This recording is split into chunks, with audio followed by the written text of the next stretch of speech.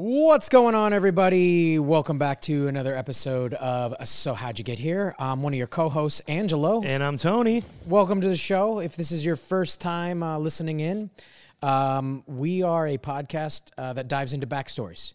We want to know where someone started, what it took to get where they are. Did they get there?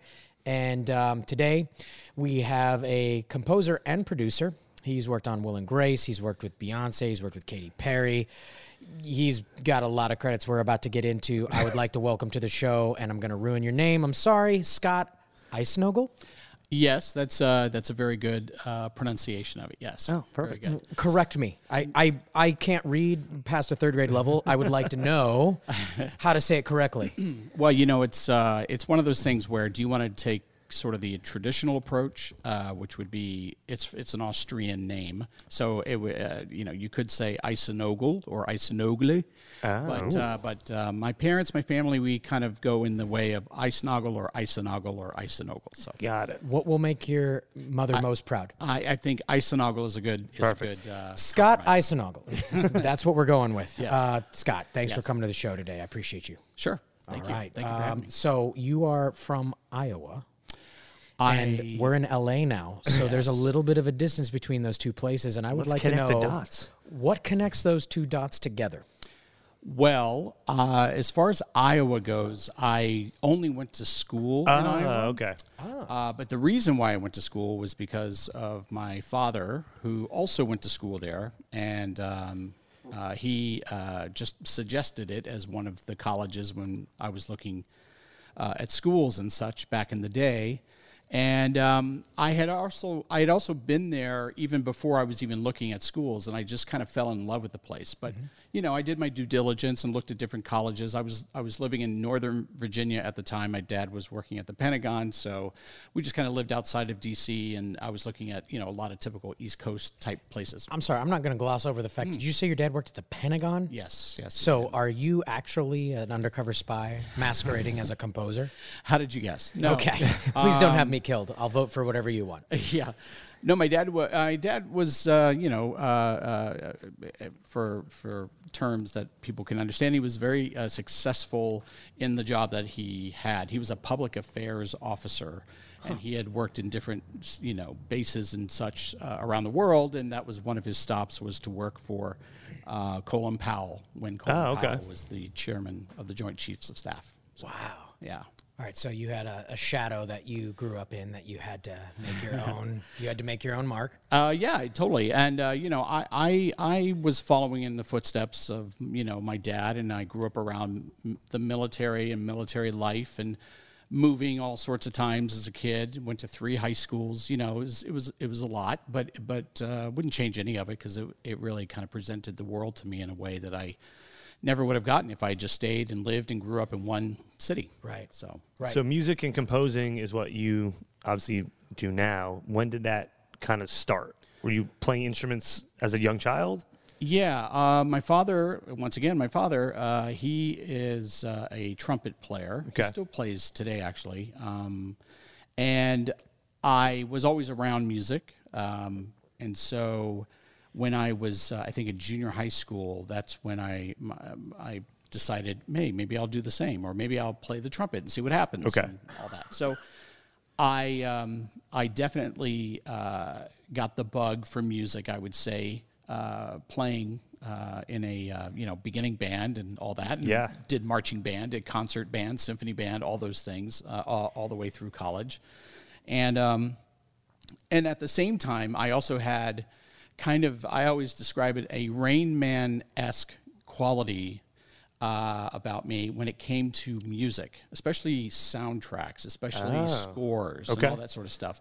And, it was that thing, even growing up as a kid, where I would go to a movie, and then, I'd walk out of the movie, and I'd, beg my parents, can I please have the soundtrack to, say, Star Wars, for example, or whatever. And I'd play it at home, and I would start regurgitating scenes and dialogue after one viewing of it. It was really kind of a strange thing. So from the music playing in the background, I can remember the all dialogue. the scenes almost like photographic memory. Interesting. Almost. Very cool. So I can't remember who I talked to yesterday, but I can somehow remember all these strange things forming in my head that would, recreate all these scenes and dialogue and so forth. So were you more interested in, like you said, music scores and soundtracks rather than, the Beatles or a band or... I loved all sorts of music. Okay. I truly did. I listened to pop music and even country music. I mean, at one point in my life, and I know I'm skipping ahead a little bit. That's okay. I was a radio disc jockey for a couple of radio stations in my life, and one of them was at a country and western station. But yes, I loved all sorts of music and classical music and all sorts of stuff. Is there any footage of you line dancing by any chance? No. You know what? Well, this is a great interview. We'll see you later. Thank you so much for having me. Appreciate you coming all the way up. Did you go? So we're talking when you say Iowa, it's the University of Iowa. Yes. To the Hawkeyes. Yes. Did you go there on a music scholarship? I didn't, but I did sort of study music while I was there. I don't know what possessed me to not do that. I guess it was that whole thing of, that kind of gets implanted in your head when you're a senior looking at schools and college, and you have to figure out what is your trajectory. Right. Mm-hmm. And always the safest thing was to go in and declare a business major. So, but I knew after the first semester that was not for me. So, although I was good at math, but I just knew that just wasn't for me. And the second semester of my freshman year, I signed up for, intro to broadcasting and film. Oh, okay. And it was like, the heavens opened up. I just literally walked in. And I connected to everything, every facet of TV production, film production, radio production, all of it. I just loved it. Dang. All right. Were you writing your own stuff at that time? Could you read music and write? No, I was never writing anything. I was more fascinated with taking existing soundtracks that I just knew every single note of every single score that John Williams had done, or James Horner, or Jerry Goldsmith, all these icons. The greats, the great ones. And I knew them so well that I would use them inevitably in almost all of my productions. And in some cases, I'd actually have the piece of music from the score, which was a minute and a half, 2 minutes, whatever the cue was, and I would shoot to the music. So I always did everything the reverse of how you normally do shoot things. I always did it because I wanted to make sure the imagery matched the music, not the other way around. Did you at any point while you're at school, like, maybe I could be like the campus disc jockey? Or that's not out of my realm at the time. I thought briefly about it, but what I did do was I became the disc jockey during the summer when I was back home. Got it. So wherever my parents were stationed at the time, because again, we're a military family, we moved a lot. Like Good Morning Vietnam. I mean, exactly. You basically are giving inspiration to other great artists. Yeah, so I was that was sort of my thing. If I wasn't working at a movie theater, which was almost every single summer, I was also doing radio disc jockey work. And then so you graduated Iowa in music, like no, I in communications studies. Communications. Yeah. And then what brought you out to LA? LA didn't happen until I spent 10 years in New York City. What brought you to New York? I know, so exactly. we got a New York chapter here. We got a New York chapter. We missed that part here. That's all right. I was so kind of determined as to what I wanted to do. I knew I wanted to work in television and or film at some point in my life. And there was an opportunity for me to meet someone who worked for the ABC television network in New York. Okay. That's where the headquarters is. And it was someone in the ABC News division. And so I decided, much to the chagrin of some of my friends during our senior year of college who went off to spring break, I said, I'm going to New York. I'm going to meet somebody. And I was already hunting for a job, basically, before I was even out of college. Yeah. And I met with them and met with this person and then a few others. And, they kind of all took a liking to me and thought, yeah, why not? You're a good kid. You obviously know what you want. And let's see what we can do for you when you graduate. And so, so I did that. As soon as I graduated, I went straight to ABC Television in New York, and I worked in the videotape library, which was as basement as you could go at the network. And I was there, hustling videotapes. So, like the shows were coming from Los Angeles, like Roseanne and Right. Home Improvement. Like I was handling the shows that everybody was watching on their television. So is this sets. early 90s? These are old 90 HD Cam SR tapes? Like, These are they? like the big 1-inch Yeah, tapes. okay. Big, huge ones. And so I was, I checked them in because they'd come in off the overnight and checked them all in, put them in the archives, put the backup in the archives, and the tape operators would come by and check it out, and I'd, mark it, and they would go off and broadcast it when it aired. So, but that was right after college. So I graduated in 91, and so that would have been fall of 91. Got it. Yeah, fall of 91. So. I always forget that Home Improvement was back that old. Oh, It yeah. was like 90, 92. That's David McFadden, I want to say, produced that, right? Oh, I think so. Yeah, because he also created Roseanne, too. He did both of right. those. Yeah. There you go. No, I grew up on Home Dude, Wilson, he was my Jiminy Cricket all the Yeah. time. Yeah, he's all this wisdom from right here Exactly. and above. That's Yeah. it. That's true. How long were you there? I was literally there for about, I would say, almost about 10 years. I left At ABC? At ABC, yeah. In the basement? Not in the basement. I actually They kind of moved you up to They pool moved you up? boy? I like a good kid with ambitious desires there. I met everyone I could meet. I took advantage of the fact that I had to take tapes on a cart to run over to One Life to Live and Good Morning America and to World News Tonight with Peter Jennings and 2020 and Primetime Live with Diane Sawyer and Sam Donaldson. I mean, it was really kind of wild. And inevitably, no one really knows this and not going to get me in trouble now, but I would, if I knew that a huge guest was coming on GMA, for example, to play Right. a movie or whatever. Yeah. Or You made yourself available. I made myself available, Yeah. and I'd run over. I'm going to have to go check and make sure they've got the proper videotapes over at GMA. And I'd run over there and I'd wait outside the green room where I knew all the talent was. Did you ever pull like one wheel off the cart and be like, oh, it's broken. Oh, whoops. Oh, I have to stand here for a minute and fix it. but I didn't even have to do that. I just did. Oh, okay. All Yeah. right. No, I have these old snapshots. I still have them. I met Huey Please Lewis. send them to us. Sure, yeah. I met Huey Lewis in the news. There's a picture of me getting, I think, one of my CDs signed. And then the villain from Terminator 2, Oh, yeah. Robert Yeah. Patrick. Yeah. So He plays the T-1000. Yeah. So T2 was just coming out, and he was doing his press tour or whatever.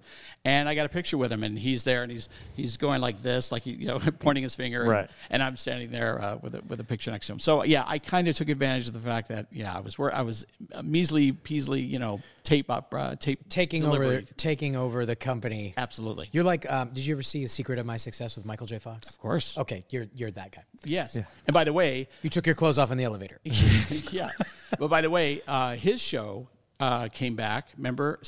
Family Ties? No, the one after that in City. City, yeah. Spin Spin City. Spin City. That Gotcha. was an ABC show, and that was one of our studios. So I would go there often to kind of catch things going on over there. You're a network master. So I did. by networking and making yourself available, what's the trajectory for someone? Like, where did you want to produce? Did you want to? I think I did want to go into the creative side of things, but nothing I could really. There was no pathway for me at the time. I just couldn't get my way there, Yeah. even though I was meeting all these people. So I did just happen to meet somebody who came from on the corporate side of ABC, Okay. who worked in the affiliate relations department, Donna, and she came down and. I would see her often because we were doing feeds of stuff to the affiliates. And so she coordinated that. Got it. And so, so eventually she said, hey, there's a coordinator position upstairs. Do you want to come interview for it? I said, sure. And then from that point on, it was, suit and tie from that point on. And I was all corporate. All corporate. Yeah. Were you still playing music or? I mean, I was still obsessive about music. Yeah. On the weekends, I couldn't listen to enough music, and I still tried to figure out ways, how could I do it? And I did find some outlet through the affiliate relations department once I got in there, and I moved around in different jobs, up the ladder that way. And I eventually got over to affiliate marketing. And in affiliate marketing, that's where we would put together all these promos to share with the affiliates who, down in Biloxi, Mississippi, they could run local ABC spots and sort of customize it with their own logos and their own news talent, and say, join us this fall for ABC. Right. Here's what's coming up, and blah, blah, blah. And join us tonight on our local news, blah, blah, blah. So I was able to be a part of that creative process of creating some of that, or at least contributing to some of it, and some of it involved the musical. And that's more of like an advertisement kind of like thing? Yeah. Promotional, yeah. Yeah, branding and marketing type stuff. Now, you touched on it earlier. You said you're a disc jockey. Yes. Several places. Did this start in New York? No, it was definitely all during my college years when I was home for summer, and that was all like outside of, that was like Carlisle, Pennsylvania. My dad was stationed at the U.S. Army War College. So this is even pre you moving. Yeah. Okay. But DJ track continuing, I eventually kind of fell into this thing where I was living in New York City. I was a young kid. Yeah. I was 22 or whatever. And it was the 90s. My God. I never thought I'd ever hear myself say, come on, man, it was the 90s. But it was the 90s. And New York City could not have been more alive than it was in the 90s, as far as culture, nightlife, food, you just name it. The whole sort of spectrum of socializing and all that sort of stuff. So I actually ventured out to nightclubs and stuff, and I was hearing music. I thought, where did this music? It must have come from the heavens. I was just falling in love with electronic music and dance music and all that sort of stuff. And I was that sort of lonely kid that was out there by myself or in the corner with a drink in my hand, and I was just there to hear the music. And everybody else, they were doing their thing. Right. Having their trippy moments and such, but I wasn't. I was there to hear the music. I genuinely was, and it was great. It was great. I mean, I loved it, and I did kind of sort of go down this path a little bit of, becoming really kind of immersed into that side of music with electronic and dance, and house music, and all the house music, all of it. And I was seeing like Junior Vasquez, Frankie Knuckles, Hex Hector. I mean, the list goes on and on and on. Of at clubs in the city. Icons. Yeah, these icons. Like Madonna was showing up, and you look over, oh my God, there's Madonna. Right. So it was wild. It was a wild time. And I just became a fan of that kind of music. I kind of steered a little bit away from the other obsessions I had with soundtracks and all that sort of stuff and pop music. I kind of ventured over to this sort of electronic dance world. Did you buy yourself 2 turntables and a microphone for your apartment? No microphone, but I did buy myself 2. They were one of the original pioneered CDJs. I think they were literally called CDJ 500s. Okay. Which are dinosaurs at this point. I got to look this up. Go ahead. Continue speaking. I'm just... And I did kind of, I got into that whole thing like so many young fellas do when they're younger, is making, mixtapes. Except my mixtapes were CDs, mixed CDs. And I just, they were only for me. They were only for me to listen to in the car to get me to and from work and whatever, or on my, Walkman. And I would, the CD Walkman that the one that you never skips. Never skips. So I did kind of go a little bit down that road of that. And there were a couple times where I was asked to kind of maybe do a, hey, I know you like, I heard that CD you were playing the other night. Where'd you get that? Oh, I made it. Oh, it's something like that. Actually, that's exactly what they were. Yeah. And those 2 right there on the top, you can see where the CD is. Yeah. Right here? The eject button there, just to the right of the left one. Okay. And it would just, pop up really loudly and obnoxiously. And it was very, very simple and basic, but it was wonderful. So that's awesome. Yeah. Dude, you started on that. I did. So 10 years in the city, you're making your own CDs. You're working your way through corporate America. Corporate America, yeah. And very what's that next step for you? Probably the next step was when the Walt Disney Company purchased ABC Television. Okay. And it happened unbeknownst to all of us who were in the corporate side of ABC.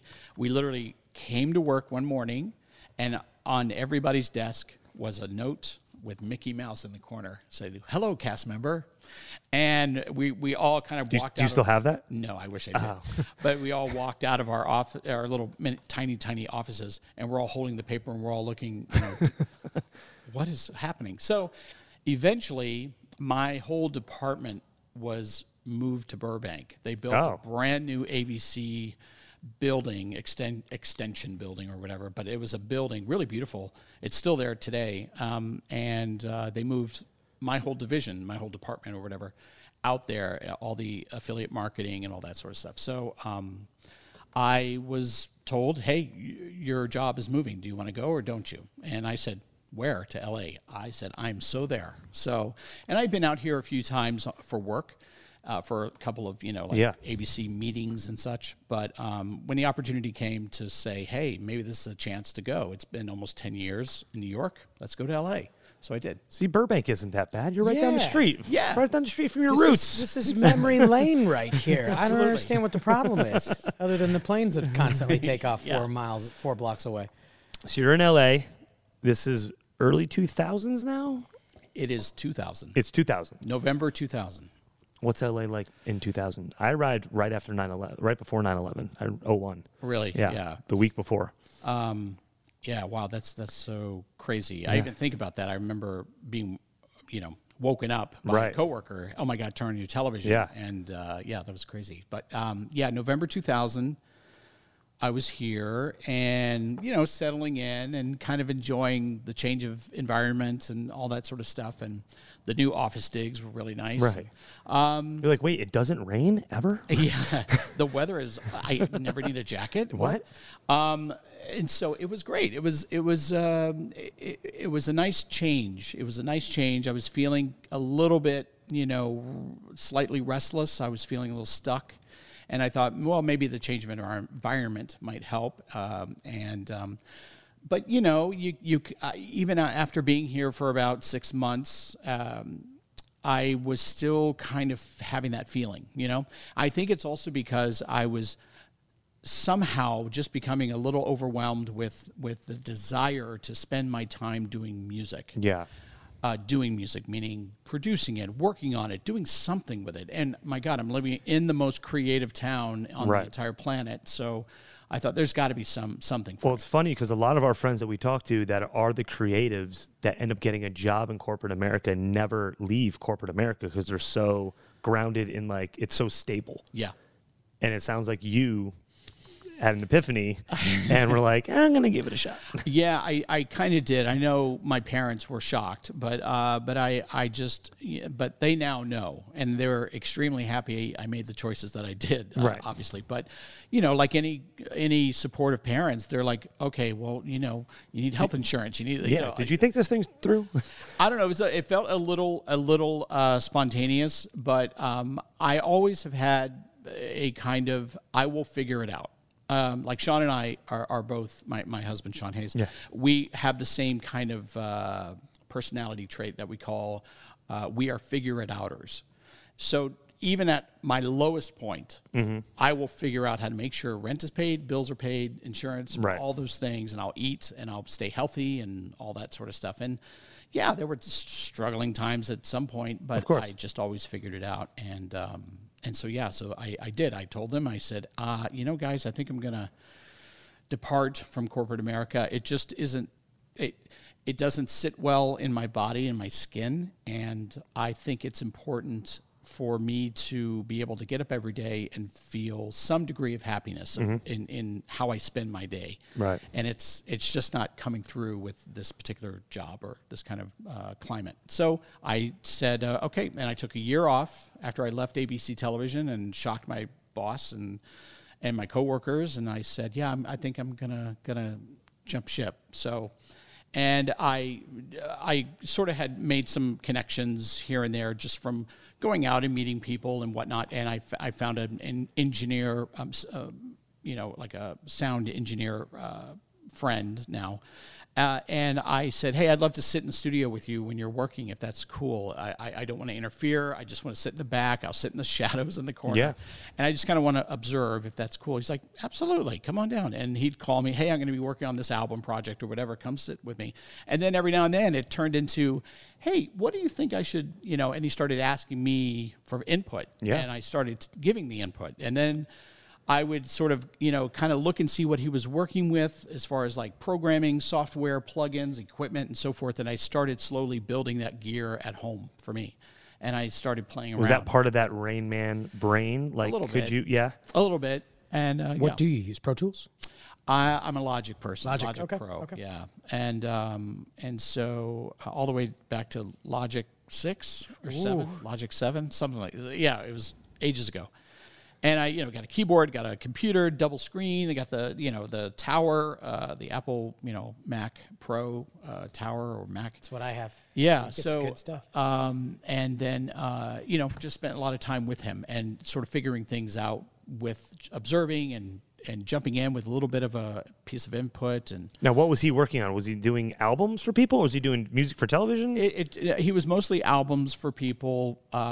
Some of it pop, some of Okay. some of it kind of rock, I guess.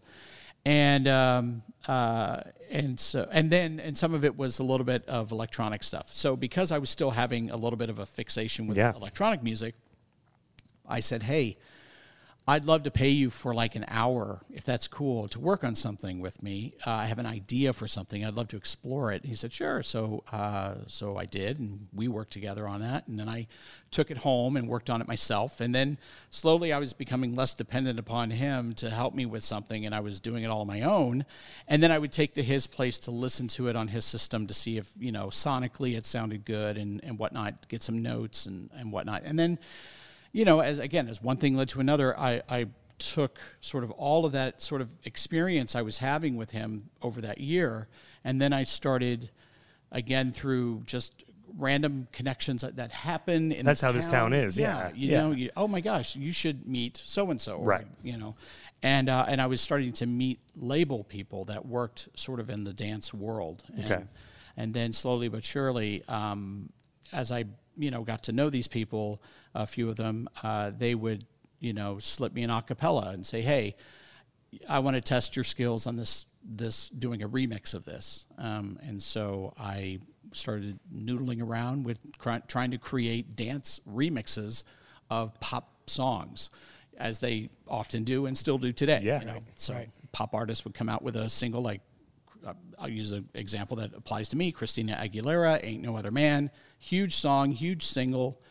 And I had the opportunity to do a remix on spec, basically. And I did, and it was received well. And they said, sure, we want you to be included on the remix package that comes out, on the CD single and all that. Was that the first thing? First big one. That was the first big one. First big official one. Right. Yeah. So I'd also kind of managed to get my hands on, promos for this single, which included an acapella. And Don't be afraid to name drop. Yeah. You go right ahead. Oh, no.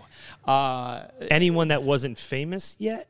Like that was trying to break, and then you added like your own flavor? Or is it more like people that already established they had a hit song, they want to remix it? Already established folks. Got it. So like, for example, there was like Mary J. Blige had a great song called Just Fine. And there was I received promo, as they call them, promo only or promo type of maxi singles or CD singles for the actual song. Mm-hmm. And so many times it included the acapella. They stopped doing that now, but a long time ago, acapellas were included all the time on DJ promo. Why do they stop doing that? Wouldn't they want people to put their own spin on it, or is not? I don't know. No? I think it's just so the song doesn't get, excuse the language, bastardized too much. They want to have more control over how many versions of the song comes out. So at this point, did you think that you found your next calling? Like this is going to be a paid gig? Like you're going to be in music? Yeah, definitely. Yeah. I definitely found that sort of avenue where I was already obsessing a little bit about electronic and dance music, and now I found an avenue to be, hopefully, a creator of the stuff that I was so excited about. Yeah. And so anyway, so like I said, I started doing that. I started getting, befriending other DJs who were very successful. And, thanks to some of those guys, they would say, here, you want the acapella? Don't tell anybody. But, and it was I'd always say, look, I'm not going to do anything with it. I truly am just going to play with it on my own. It's more of an exercise. And then if it came out great, I would say, hey, if you want to play this at your next gig, let's just test the waters here and see if what I'm doing actually makes sense to people. Do they like it? Do they not? Was it good? Is it bad? Whatever. And in a number of cases, the stuff I was doing and handing out exclusively to this person or that person and them playing it, it went over well. So then I was now sort of building a reel, and I can now say to Warner Brothers or the A&R person at Universal or something, and say, hey, I've worked on these tracks, and if there's room for any upcoming, big Billboard type artists, I would love to throw my hat in the ring. And so music at that time for you seems like kind of like acting for a lot of people, where you're putting yourself out there. Hopefully they like it. If they don't, then you might not work for 6 months. Is it like one of those situations? I mean, kind of. But, I had... I mean, you figured it out. Yeah, I figured it out. Right. I figured it out. But I also figured it out because I wanted to figure it out, and I wanted it to work. Because I was getting up every day, and the first thing I would do is put music on in my apartment. And music, as long as I was in the apartment, there was always music on. So I clearly was like... Does that happen till this day? To this day. Okay. Yeah. And so I just had this feeling that I needed to be a part of music in some way, shape, or form. And when this opportunity sort of opened for me in the sort of dance remix world, then I sort of went down that path, and I was going to pursue it as far as I could. And how far did that take? Because we were doing our research on you, and it said that you had co-written stuff. Does that mean you co-wrote the music part of it? Or you actually wrote like lyrics? Well, most of the remix stuff that I did was to pre-existing material. Okay. So in the context of how I just explained, where a label would say, hey, the new, I don't know, whatever, Ain't No Other Man by Christina Aguilera. Let's see what you can do. And then here it is, and then they like it, and then you go from there and it gets released and hopefully does well. But there were a couple of dance songs that I worked with one artist in particular. Her name was Debbie Holiday, and she still remains a dear friend of mine today.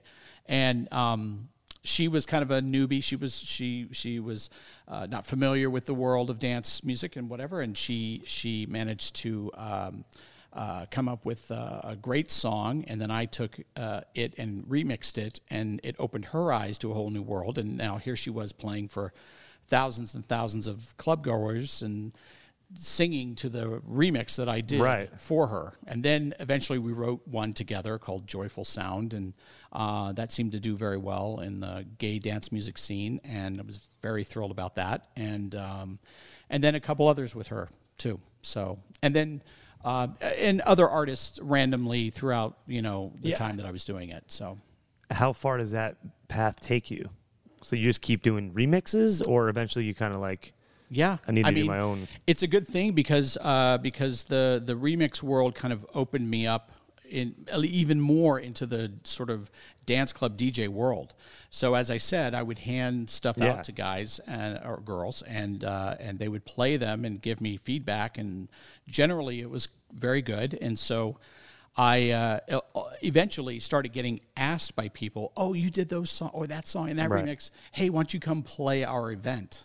And I was like, "Oh, okay. I have to really dust off the Pioneer CDJ 500s, which everybody looked at and laughed at because it's like so old school, so old CD technology. So I had to kind of bone up on some newer technology and in what was in the clubs and everything, and just kind of get my hang with it, and then started slowly playing this event and this party and whatever, and now this club and eventually. Yeah, but those are tools. Those upgrade all the time. Yeah. Oh, yeah. It sounds like the majority of your success is flowing out of the thing you actually love and are passionate about. Yeah, definitely.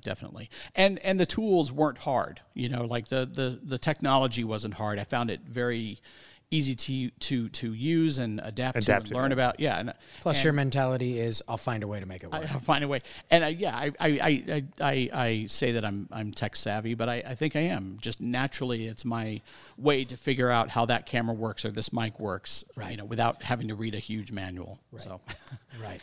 And so eventually I parlayed the remix stuff I was doing into now actually performing as a DJ in some of these clubs and playing the stuff that I was becoming known for, which is kind of fun. So, and it was all in the gay clubs and whatnot, and I loved it. I had a great time, and obviously I'm a gay man, so I felt even more at home in that environment, and it worked. And for me, it inspired me and made me happy, and it was fun to see people react to things that I was doing and producing. That was the biggest reward. As soon as I drop that song in the club, and then all the moments in that track where I want to get elicit some sort of reaction, whether it's hands in the air or like cheers or whatever, it was happening. So it's like a comedian up there telling a joke and getting the reaction. Yeah. I was getting the musical reaction I was seeking. And were you just DJing in LA? Mostly. Okay. But then slowly, like anything, like in this town and anything creative, what's the new shiny object? I was sort of the new shiny object. That's accurate. and to some extent, a lot of eyes and a lot of ears were on me to say, I heard that guy, he did a really great event, or he did this great party. I saw him appear at, and I started getting a chance to play other clubs outside of LA and very cool, all around the country and South America too. Can I ask, I know you said John Williams already, what's your top 2 or 3 outside of John Williams of your hero inspiration, the person you're like, I use them for motivation, grew up as a fan? Mm-hmm. I would say, John Williams aside, of course, I would say that Tears for Fears is hands down my favorite band of all time. Have you ever met them? We met, my husband Sean and I met Kurt Smith a few years ago after Tears for Fears played at the Wiltern here in Los Angeles. And I didn't get to meet Roland, but because he was on a different, his dressing room was on a different floor, but we got to chat with Kurt, and that was really awesome. It was really awesome. Really great. Tears for Fears, I would say... I know you said James Horner, too. Yeah, James Horner, Jerry Goldsmith, those are kind of like the big staples when I was youthful, going to the theater, movie theater to see movies and such. So they were almost always the ones you were hearing. But as far as other types of artists, musicians, and so forth, I mean, yeah, the Beatles, just, and all the way to the other side of things, like, the soundtrack spectrum to Kenny Loggins and, just folks like that who are just big Footloose soundtrack fan. Top Gun. Yeah, come on. Yeah. But, rock stars in the sky. Yeah, exactly. Berlin, take my breath away. But no, I don't mean to downplay artists of today, but let's be honest. Those still are artists, but they were incredible storytellers with the work that they left to the world. So I still revere them today, and I listen to them today still. I don't know if this is rumor or true, but were you a DJ for Ellen at one point? Yes, I was actually. Why'd your voice go up? I like that just now. No, it was. We can cut this part out. Was that because of the new shiny object? Was this early on in her show? The show hadn't even premiered yet. Oh wow. But I was sort of the new shiny object in West Hollywood for this club that was right next to the Abbey called Here Lounge. Okay. And Here Lounge was created and opened by these guys who ran a club, a lounge club in New York called G Lounge. And so I had frequented G Lounge a lot. I would go there for after work drinks and stuff. So so when I heard that this place was opening up and I was kind of getting my DJ groove on a little bit and making music and all that sort of stuff, I thought, oh gosh, I would love to have a residency at this place. And so I went in when I saw that construction was happening, and once I saw that the hard hats were off, but it looked like it was about to open, that's when I went and knocked on the door. Yeah. And I introduced myself, and I brought up G Lounge in New York, and they're like, oh, yeah, you like G? I said, I love that place. And because I had come from New York, I felt like I was potentially someone who could bring a little bit of that New York vibe that they had going on there and bring it in here, so it didn't sound like all the other places. Right. And plus, now you had the resume. I had a little bit of a resume going, so that was nice. And so I met with them, and I knew I was one of many who were meeting with them because it's a new place, you know. And I was asked to, you know, come and do their opening party. Like LA Times were there, and it was this crazy event, and it went over. Like the opening night, or like the before they even exposed it to the public? It was 2 days before the public saw it, but it was a very big event. Right. And I did it, and it went over very well. And I think I might have even been mentioned in the LA Times article, but it was very nice. It was a very positive experience, and I let that sort of positivity wash over me, and I said, okay, great, nice work. So let's see if I can keep this up. And they definitely, after that event, said, we want you to be our main resident guy. So, and I was. Was it a certain night? I think originally it was. Or 2 nights? No, it was originally a set night. I may be getting this wrong. I feel like it was possibly like a Friday or Saturday. I mean, it was great slot. But it was a good gig, and it got me all sorts of exposure at the time, and I was extremely grateful, and you know. It was just a positive experience all the way around. I know some people didn't particularly care for me because I wasn't from here, as they say. So I was getting a little bit. But no one's from here. Exactly. Who's from here? Everybody moves to LA. They're not from LA. Right, exactly. But you know, some of the mainstay folks and some of the other DJs who. Some were really lovely and wonderful and accepting that I was sort of the newbie in town, and then others simply weren't. Yeah. So what are you going to do? They were snarky, and I just let it, you know, rub off, and no big deal. So I just tried to do good things and try to be nice to people, and I still try to be that way today. And, you know, it worked out well. And then eventually one day, as many of us did in the DJ world and club world out here, we all went to shop before the weekend to see what new music was out there. Okay. Record shopping. Yeah. And there was a record shop called Perfect Beat. It was in West Hollywood, and it was near the pizza place that's there, the Village Pizza or something like that, or I can't remember. Left of La Cienega? It's right in West Hollywood on Santa Monica Boulevard. Okay. Is Pump still there?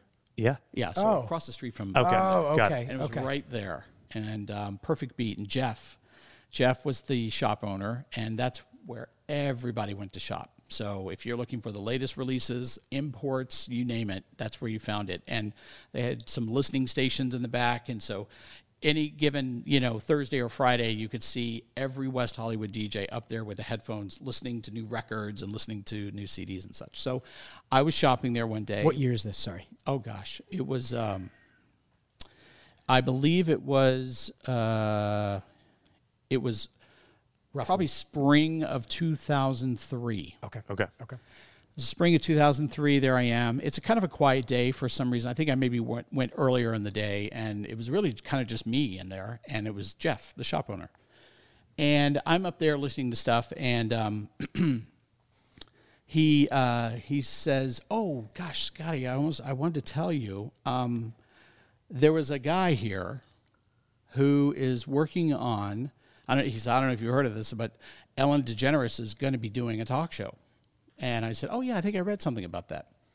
And said, well, he left his card. He's kind of involved. He's one of the producers or something. He wasn't quite sure. And he said he wanted to know if there was a DJ who had any television experience. I said, I laughed like I am now. And I said, well, I wouldn't call this natural television DJ experience, but I've worked in television.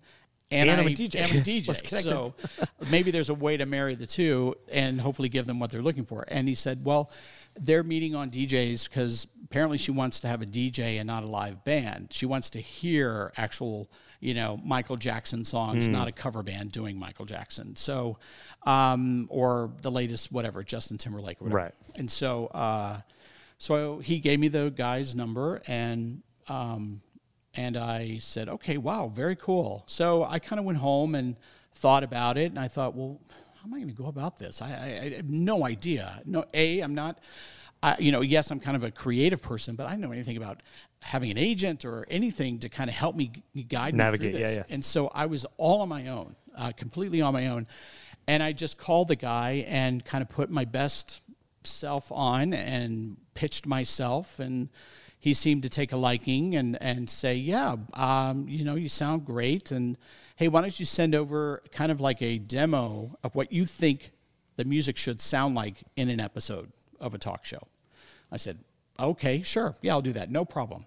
And so I worked on this compilation, which was pretty much like a wedding CD. What I realized very, very quickly and very obviously was that it's not a nightclub. This isn't a nightclub gig. Right. This is daytime. This is daytime. It's people wanting to feel good and feel like they're at a party. So very upbeat, all that stuff. It was a fun compilation.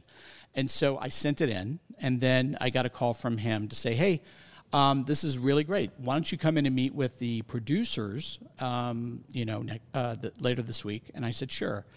And so I went in and I met with the three main producers of the show, and they were lovely, and we had a great chat. And just backing up to the night before, I was really feeling like, okay, this is a cool gig. Whoever gets this is really going to have a great opportunity.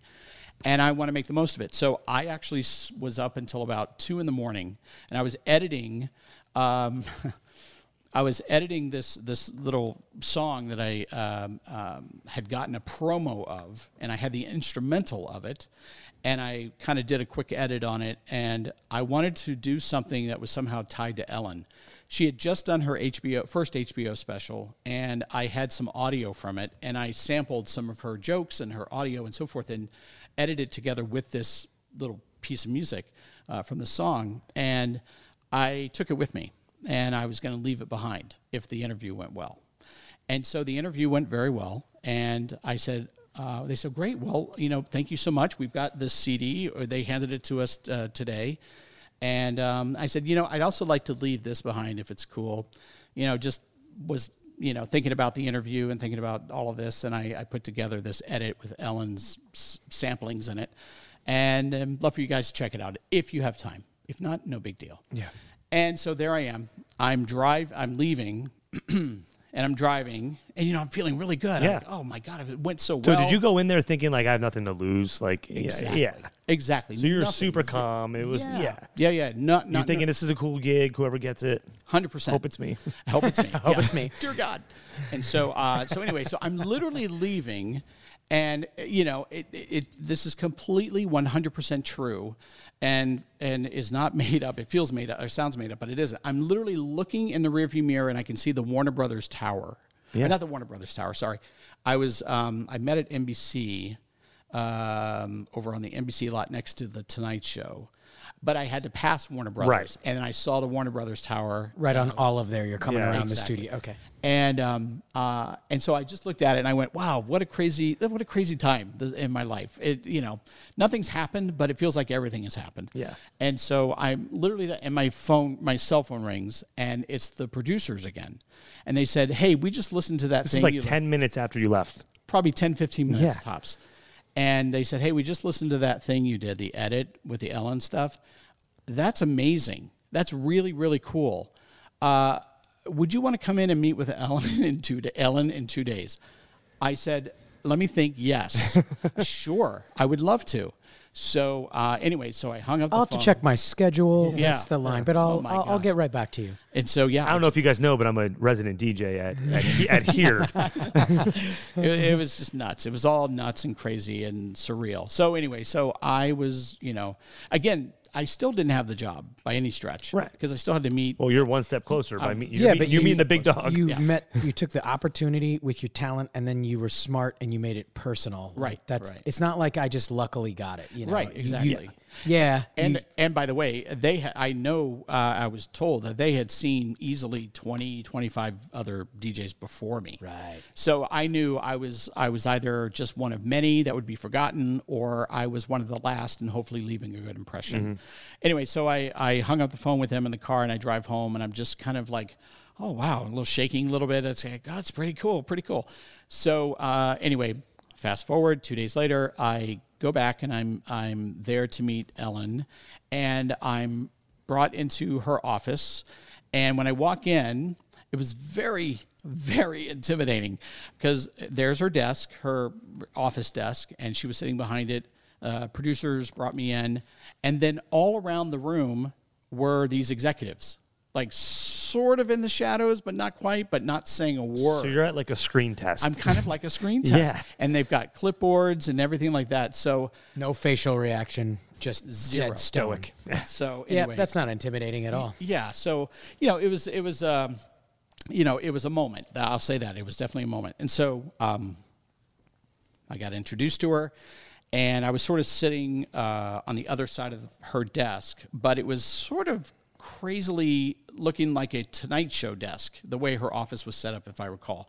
I was sort of sitting off to the side. You're the guest. And I was sort of the guest. Yeah. And she and I were just kind of, talking and having a great conversation, easily for a good 45 minutes. While all these people are watching you? Watching me.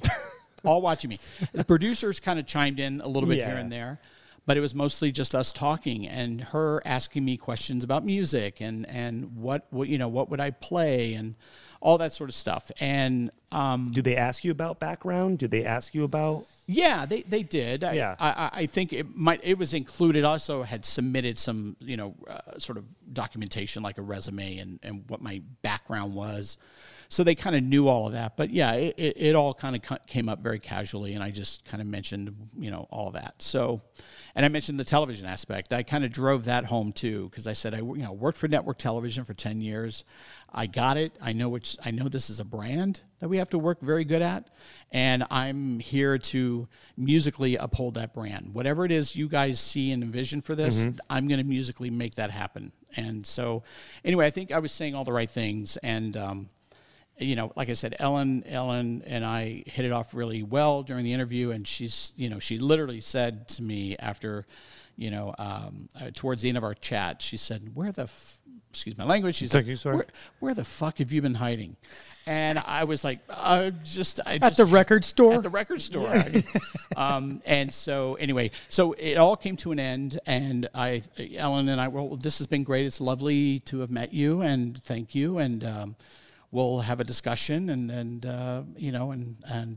just stay tuned, I guess. I don't know. I can't remember what she said. But and then one of the producers said, oh, Ellen, before we let Scotty go, Scotty, by the way, was my sort of name. DJ Scotty? DJ Scotty K was the name. And so everybody kind of affectionately called me Scotty. So, Scotty left this behind. Why don't we listen to it? And she had not heard it? No, not yet. And so all the color in my face completely just escaped me. They were saving the silver bullet for the end. Right. But now, that silver bullet was either going to kill me, right, or it was going to be... But then either give me a yes or a no. Give me a yes or a no. And so, but I was more nervous because of all the people in the room. I didn't, they barely responded, like I said, to anything that was going on in the room. So I didn't know if they had a sense of humor, or if they were alive. Most executives don't. Like they don't even know what's going on. They're just like, how do you make money? Yeah, exactly. So anyway, I said, kind of gave it a little setup, and they put it in to play. And I think in total it was about 3.5 minutes or so. And I said to myself, this is either going to be the longest 3.5 minutes of my life, or it's going to be the greatest moment in my life up until this point. So I sat there, and I remembered there was a musical moment early on that involved her saying a joke as it timed with the music. And if they didn't laugh, then it was really going to be painful. And so anyway, the whole room laughed. Like they were like joyously laugh, like, oh my God, that's, you know, and then it kept going, and then it kept going, and more laughter and more this, and all the right things were happening. And I was like, oh, thank God.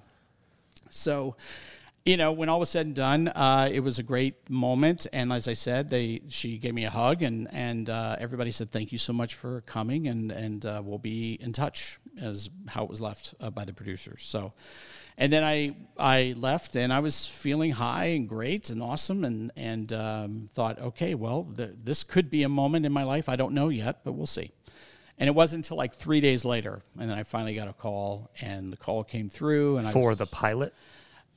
Yes. Yeah. And I was, they were all on speakerphone, as I could tell. So that made me nervous. I didn't know how many people were there. And then by the end of the very somewhat short call, they said, well, we just have to say, Ellen hasn't stopped talking about you since you left. And we just want to know, you know what? Would you like to come and be a part of the show? And I remember... You said no. I remember doing that thing that happens in almost every movie when someone gets joy news, but I don't want the people on the phone to hear it. And I completely did the whole like silent jumping and fist pumping and so forth. And then I finally said, I would love to.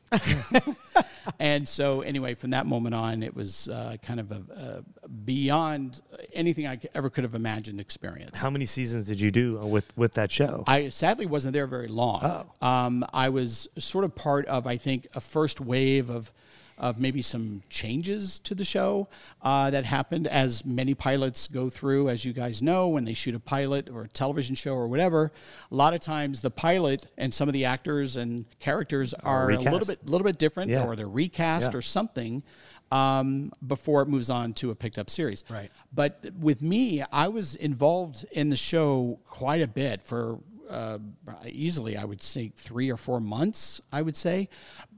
And we had done a lot of test shows. You know, we tested some shows, and then we got audience in there to watch it and so forth. And then we had people watching them and kind of grading them and giving their feedback and all that sort of stuff.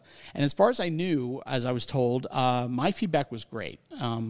But then, you know, sadly, one day I got word that the folks paying the checks and writing the checks wanted to make a little bit of some changes, and sadly, I was one of the changes. And so I wasn't, you know, once the show aired, like, again, we had taped a few weeks worth. Yeah. But then we started kind of finessing the show, and then I was on there, I think, for probably another 10 or 12 episodes that actually aired with me on it. And then after that was when there was a bit of a change with the show. There was some aesthetic changes, scene changes, scenery changes, or whatever. And then they brought in Tony O, I believe was his name. And he came so when you run into Ellen now, is she like, Scotty who? I mean, look, she has. I will say this for the record. She has been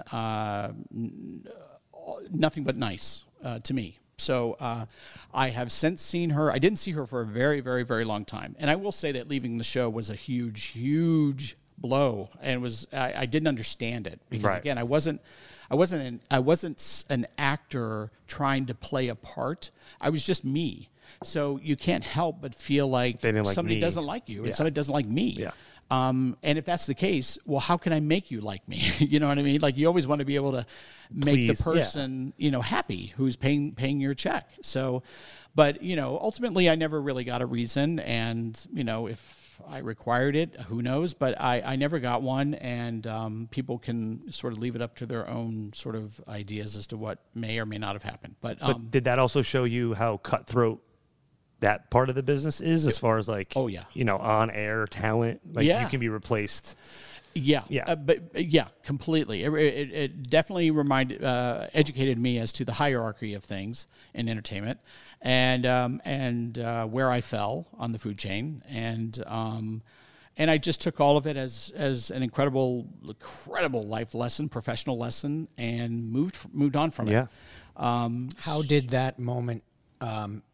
How have you gotten better, maybe? Or how do you learn to deal with that kind of, I got the job, it's the best, and now I'm cut, I'm fired, the show's canceled. Like, how do you personally manage that in a healthy way? Here, I think probably what it did for me, which was the greatest gift. Actually, there's two tremendous gifts. There was a professional gift, and then there was a personal gift.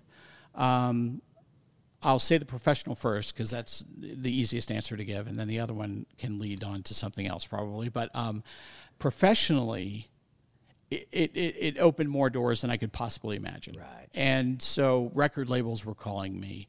The people throwing the Emmy after parties and HBO and Paramount and all these people were calling me because of the DJ thing. Right. So I was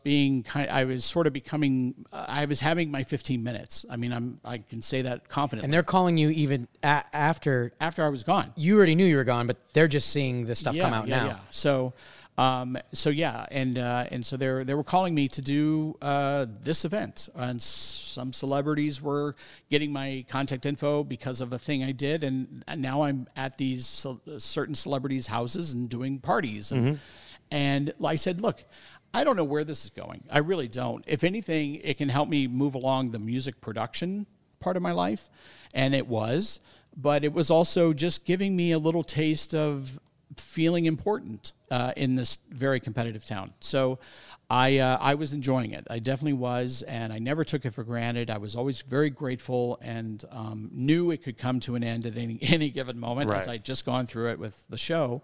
And I said I was just going to ride it out as long as I could and see where it took me. So, but then the personal change really came. That was sort of the groundbreaking moment for me. Was while I was on the show, my future husband had watched the show and asked Ellen about me and wondered if I was available. gay and available.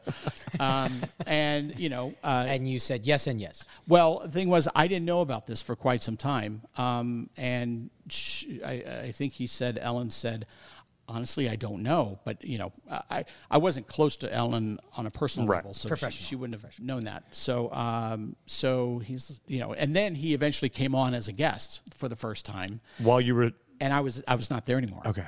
So of course he came on and he looked over and he didn't see me, and then he was like, "Oh," and then thanks so much. I'll see you later. Don't even need to be. And then eventually, had that conversation with Ellen about where's Scotty and all that. So. Anyway, so that was in 2003 was when Ellen premiered, and that's when I was on for those first couple of months. And then fast forward to continuing this personal story. Fast forward to 2006 is when I get an email from Sean's assistant at the time. And again, this is around the time I'm flying everywhere and doing all these big high profile events. And you're like David Guetta. Yeah, well, please, no, not even close. But I was doing some things, and people were kind of, oh, I saw you there, come do this or whatever. And I get an email from his assistant asking if I would do a big, huge party at his house, at Sean's house. You show up, it's just Sean. No. But one leopard print tiger. Exactly. No, I got this. I was actually in, where was I? Was in Dubai.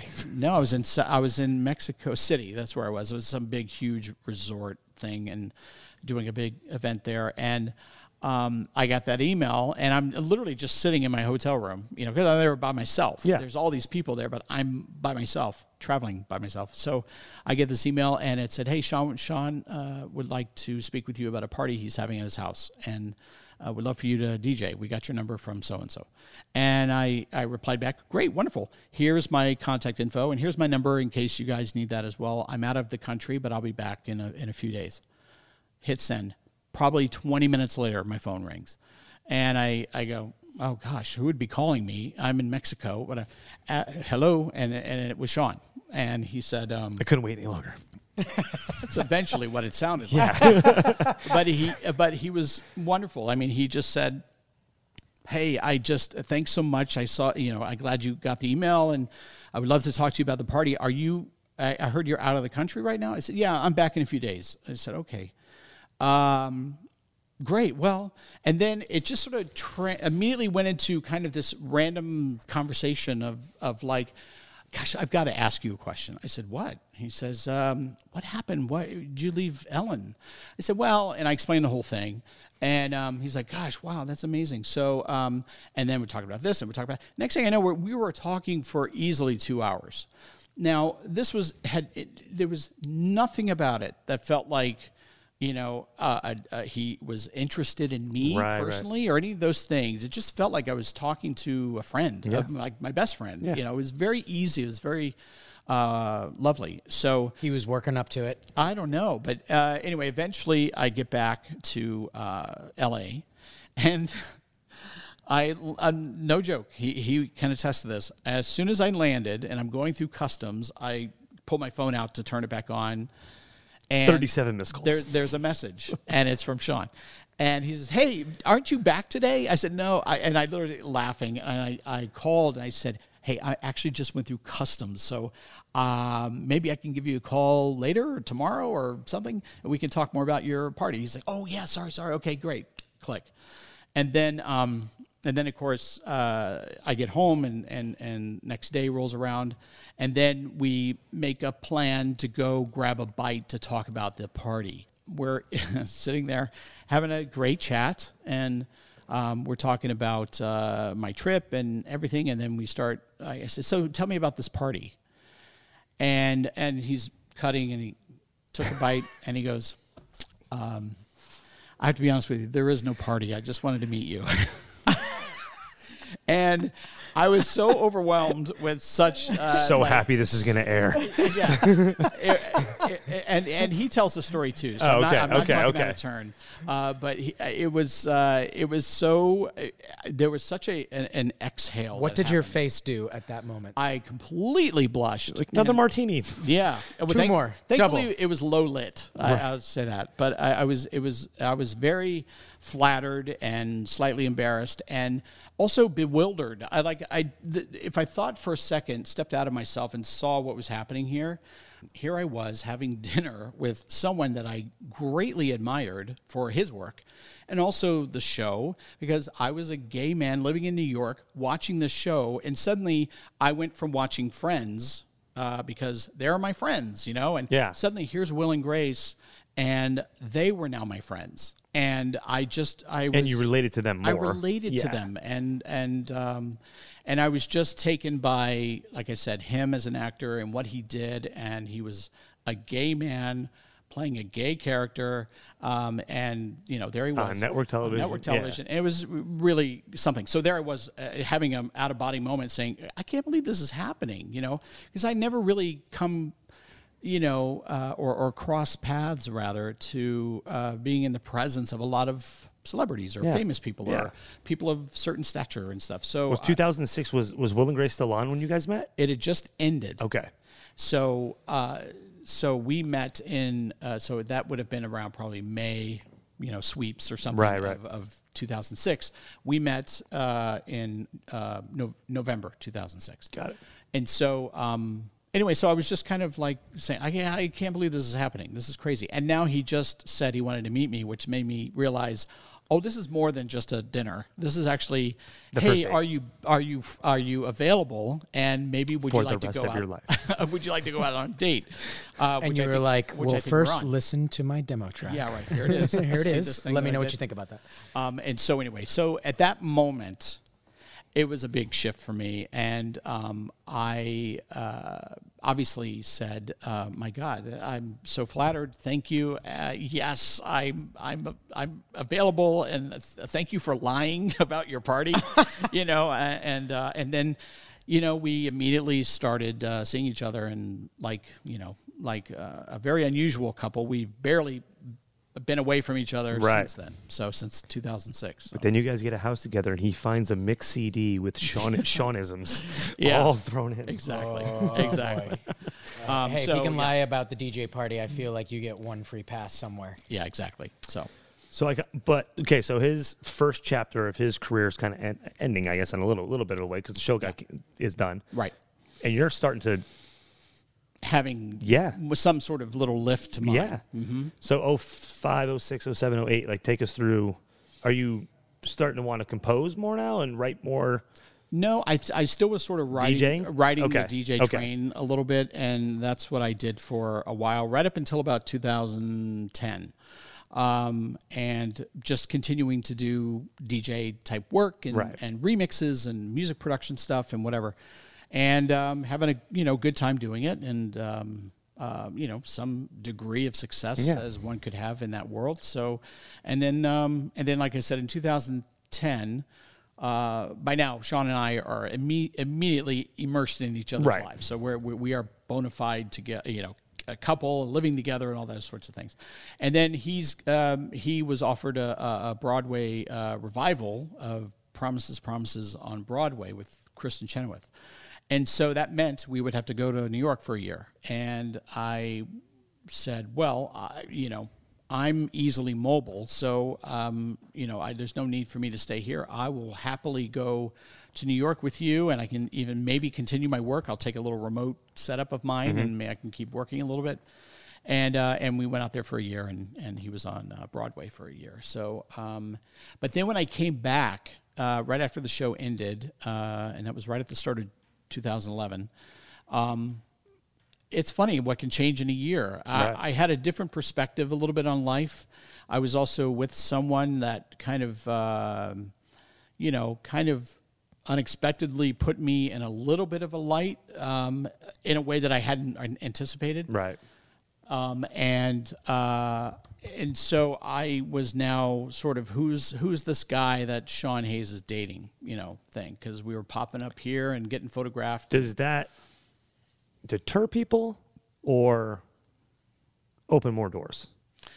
I don't know if it necessarily affected me at that time professionally in any way. It just was now suddenly I could see people looking at me. Right.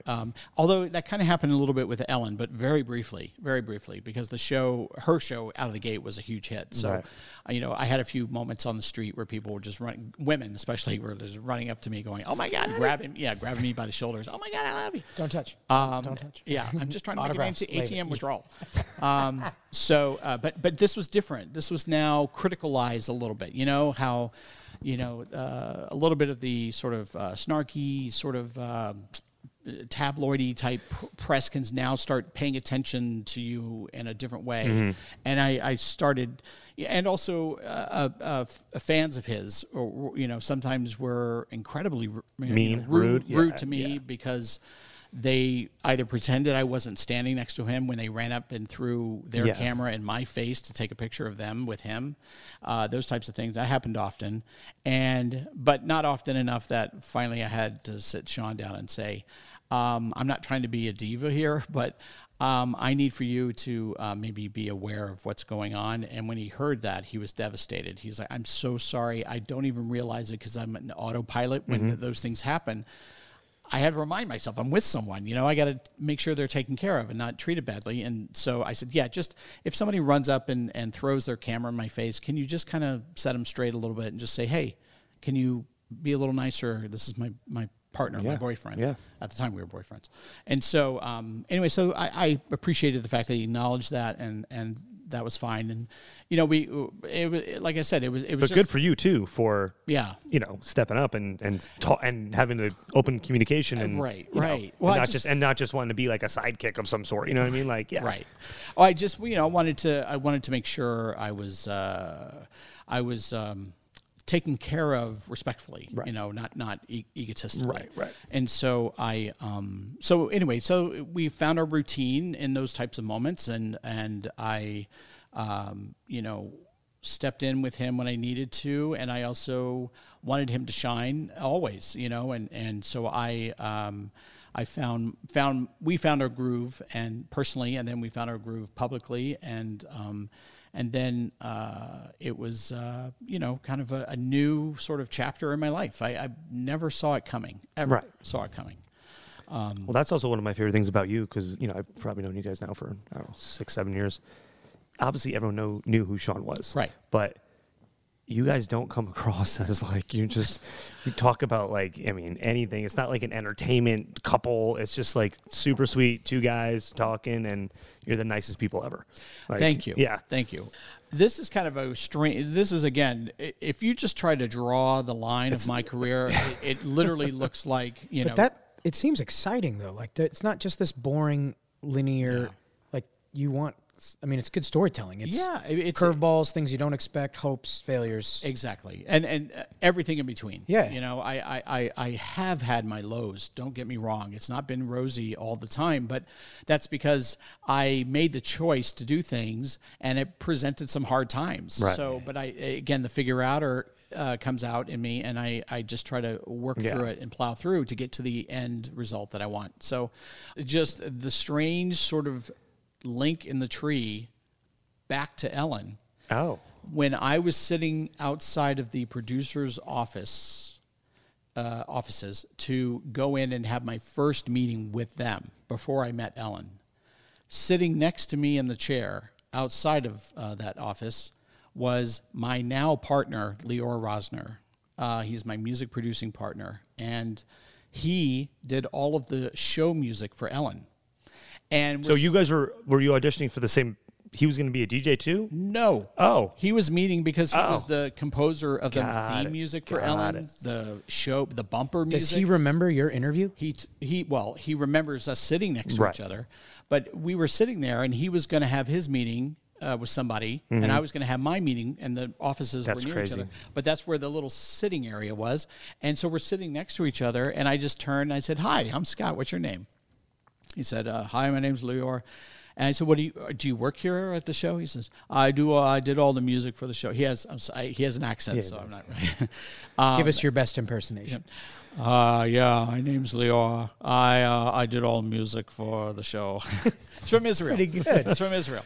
So this is 10 years Yeah, right? Back 11? in 2000. This is 2003. You know, when I met him briefly outside, sitting in those two chairs right next to each other. Now, that was the last time I ever saw him until I would say probably I saw him again in 2009. Just randomly happened to see him, and then I reconnected and we exchanged numbers and, you know, just stayed in touch. So anyway, once I got back from New York, there were a couple of opportunities for me, because I was asked by Sean in one particular case. He was doing a new sitcom for NBC called Sean Saves the World. Saves the World, yeah. And so he approached me and said, "Hey, do you want to throw your hat in the ring to maybe do the theme music or the music for the show or whatever?" And I said, "I'd love to." Was it because he was at that level after Will and Grace where he had like executive producer or producer credit? So he had control. And also his production company, Hazy Mills Productions, was also producing the show. Okay. So, but obviously he had the most insight to the type of work I could do or have done and had the skills to do. And so I said, sure. And so it was one of the only times that I think I was asked by him to do something, because once I went through that experience, I immediately said to myself, I wanted to be self-aware. I said, I never want to be seen as, oh, you got it because of. Right. And I wanted it to be fair, and I wanted it to be, you know, based on your merit and your all talent. that stuff. Yeah. And some people are like, oh, that's so corny. But look, there's something to be said. Corny at all. Well, there's something to be said about that. Whereas there are lots of people in this town will use the people they want to use and will take advantage of you because of this and that and the other. So I just said, look, I'm happy to give it a go. I said, would you mind? He says, there is someone else that's probably going to be submitting music as well. So I said, okay, cool. Can we do it anonymously? And so when you share it around to the people that have to decide, they don't know whose is whose. And I respect that, man. He said, yeah, totally. So that's what they did. And then, as it turned out, they loved the theme to it that I did, but the other guy got to do the in-show music, which I was totally fine with. I was like, oh, cool, awesome. And so there was that little creak of the door that opened me now into writing something for TV. And I thought, oh gosh, wow, this is this is literally a whole new world. You know, a little bit different. Like, watch out, John Williams. Yeah. And so I was very pleased of that opportunity, and it was actually on that theme song for Sean Save the World that I called Lior, and I said, "Hey, Lior, I'm not a great whistler, but do you have a whistle? Can you whistle, or do you have a plugin that has a whistle that sounds real? Because I want to add a whistle to this theme song." So he contributed a little bit just with the whistling to that, and that was the first time we actually kind of worked on something together. And so since then, that's kind of been our thing. We've worked on almost everything since then together. So you also helped do the revival of Will and Grace when it came back. You kind of reworked their theme song. Yeah. So Jonathan Wolf, who was the original composer of the theme and all the music, the piano, fast piano music, he had retired. And so he was not around or available when the show came back. And I was actually approached by the producers, Max Muchnick and Dave Cohan, to maybe retweak the theme. And Sean didn't know about this. This is one of my more like, see, I told you so. I didn't get it because of Sean. Yeah. But it was a moment that I really wanted to prove myself without any kind of help from Sean in that regard, because this was such a moment for, to have the show come back, A. And B, I saw this as a great opportunity. And after talking with Max Muchnick and Dave Cohan, I wanted to get Lior involved with me on this. And I'm glad I did, because he brought such a great perspective that he has as a very successful composer and producer himself, to where he brought some live musicians into what we were trying to do. And basically what I was trying to do was, when I was asked to do this, I had sort of loosely polled a few people, a few friends who were fans of the show. I said, "Hey, do you remember the theme from Will and Grace?" And a lot of every single answer I got was, "I remember it was the piano, right? The piano thing." And this is, just for the record, not in any way, shape, or form any kind of slam against Jonathan Wolf or anything. I say that, sincerely. But what I was trying to do was, I realized we had a very short amount of time, unlike the time that sitcoms had back in the day, where you had 30 seconds or even in cases up to a minute for the intro. Theme. Yeah. So I needed something to resonate. I needed something melodically to live in your ear. And then after talking with Lior, I was like, what if we take the chords of what Jonathan did and we just hit certain notes in that chord to deliver our melody. So, Jonathan would go, da da da da da da da da da da da, and I just went bum bum bum bum bum bum bum bum da da da, and then Lior says, "Why don't we get a horn section to do it, and we'll get like some of the best horn players in town." And we got 6, I think. Like everybody who played for Phil Collins, Michael Jackson, and Quincy Jones. I mean, it was crazy. And we got this section together, and we recorded it, and then presented it to the producers, and they flipped out. They loved it so much. And this is what, 8 seconds, 10 seconds? It was, we did a 15-second version, which was cut down to 7.5 seconds. And so, just keep talking over the plane. Yeah. So we cut it down to about 7.5 seconds, and that's what they heard, and they loved it. And then in the room, Max says, you guys are it. I want you guys to also do all the music in the show. And I said, "Oh, that's great. That's awesome."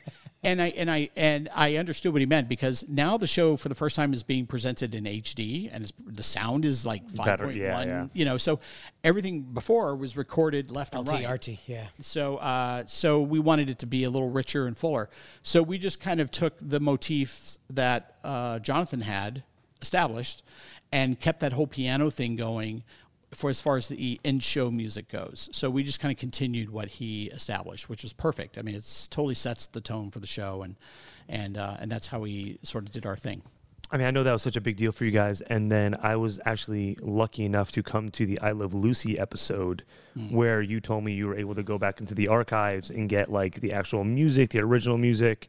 and kind of rework that whole episode, which was such a fun episode. I mean, it was crazy. Yeah, it was really kind of fun. You know, the producers from the get-go said that episode has to be as on point as possible, down to the costumes, to I think they actually got all the blueprints for all the sets, yeah, and recreated them from scratch. And as far as the music goes, we had some historical references, but we actually didn't have any sheet music at all. Oh. So what we had to do was watch old episodes? Watch old episodes, really? And watch the bits that they were recreating, listen to what the orchestra did for the show, and kind of not only sort of replicate it, but do it in our own way, melodically. So the melody is written by us. But have it sound like it was recorded in the 1950s. So we actually took a still from one of the episodes, and there was a, we went through and counted all the musicians and recreated the entire orchestra exactly as it was back in the day. And we went to Capitol Records and recorded the theme song again for the first time since the show was on the air in the 50s. The song I Love Lucy, which was sung by Desi Arnaz in the show. And we recorded that, and Eric McCormack did the lyrics for that. He sang it. And then we did all the in-show music that all sounded like it was I Love Lucy music. So crazy. Anyway, so it's kind of cool. Good. We now have, the first official recordings of this music that hasn't been done with this precision. 70 years. Yeah, it was pretty cool. Dang. So obviously good work begets good work. So now you guys have... Yeah, what's coming up? What's around the corner? That's always a good question, especially with anybody who does anything creative in this town. It's all gig to gig. So Lior and I had the good fortune of being asked to work on a show called Q-Force, which is an animated action spy series for Netflix. And the log line is simple. It's gay James Bond. So Sean is doing the voice for the lead character, and there's a bunch of great other characters in the show. And basically what we're doing is sort of legitimate James Bond-like action spy music, but for a comedy.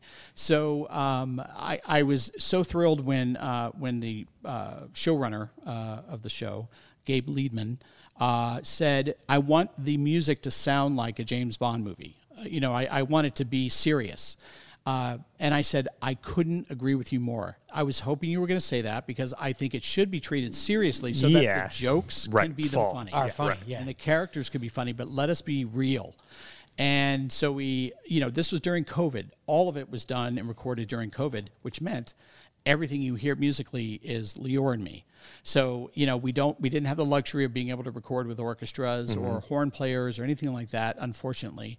But if there's a season... Did you dust off the trumpet? No, God, no. Did you pull out the old 500, the Panasonic? I might have had to do a sample or two with that. Oh, no. No, but it was really cool because it really kind of put our musical chops to the test, and we got to really, really pull out every stop that we knew because we were doing this action spy music, but also it's, gay James Bond. All the characters are gay, and it's basically about a crackpot team of spies, this team that's based in West Hollywood, who are part of America's, type CIA type company, but it's something else in the show.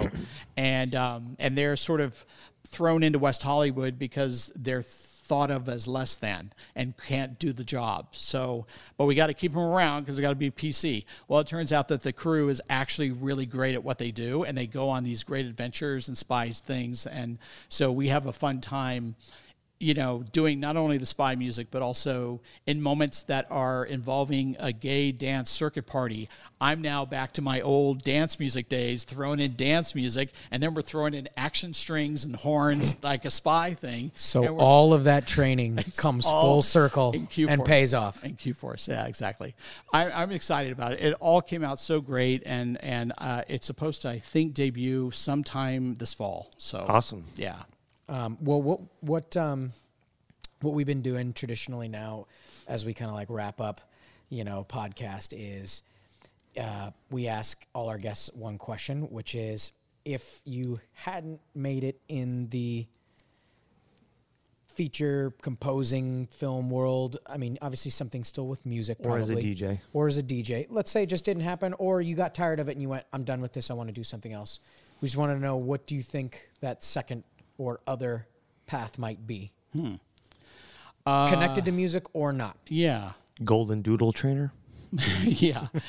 Gosh, what would I be doing? I mean, I would probably be collecting movie posters, spending way too much money on them, and having nowhere to put them. So they'd just be in tubes under my bed. So collectibles. Collectibles. Okay. And I would be probably working,